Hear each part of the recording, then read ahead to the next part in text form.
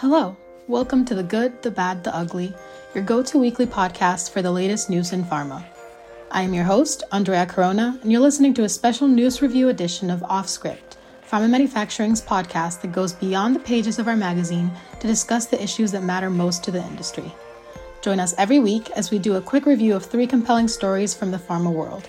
From groundbreaking approvals to legal settlements and clinical holds, we've got a lot to cover today, so let's get started.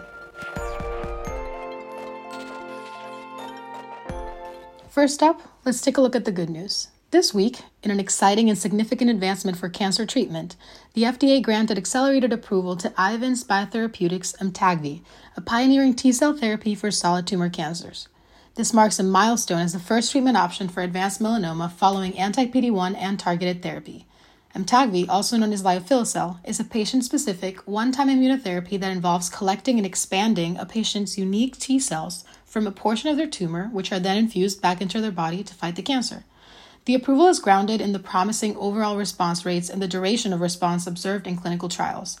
The decision was based on positive safety and efficacy results demonstrated in a global, multi-center clinical trial, which showed deep and durable responses in patients with advanced melanoma.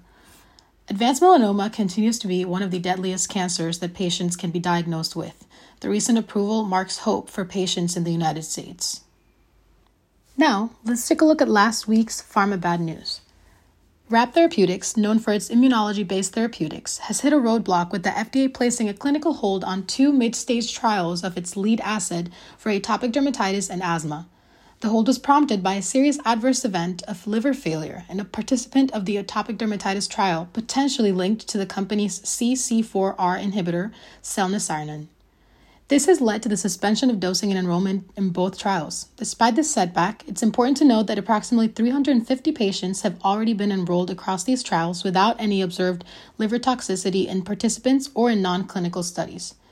Rapt is now conducting an investigation into the case. Now, without further ado, let's go ahead and talk about the ugly. This week, Novavax and Gavi, the vaccine alliance, reached a $400 million settlement over a dispute stemming from a 2021 COVID vaccine deal. The controversy and drama began back when Novavax agreed to provide 1.1 billion doses of its recombinant protein-based COVID vaccine candidate to Gavi for the COVAX initiative. However, challenges arose when Novavax reportedly faced difficulties in proving it can manufacture the vaccines to regulator quality standards, leading to COVAX supply shortfalls.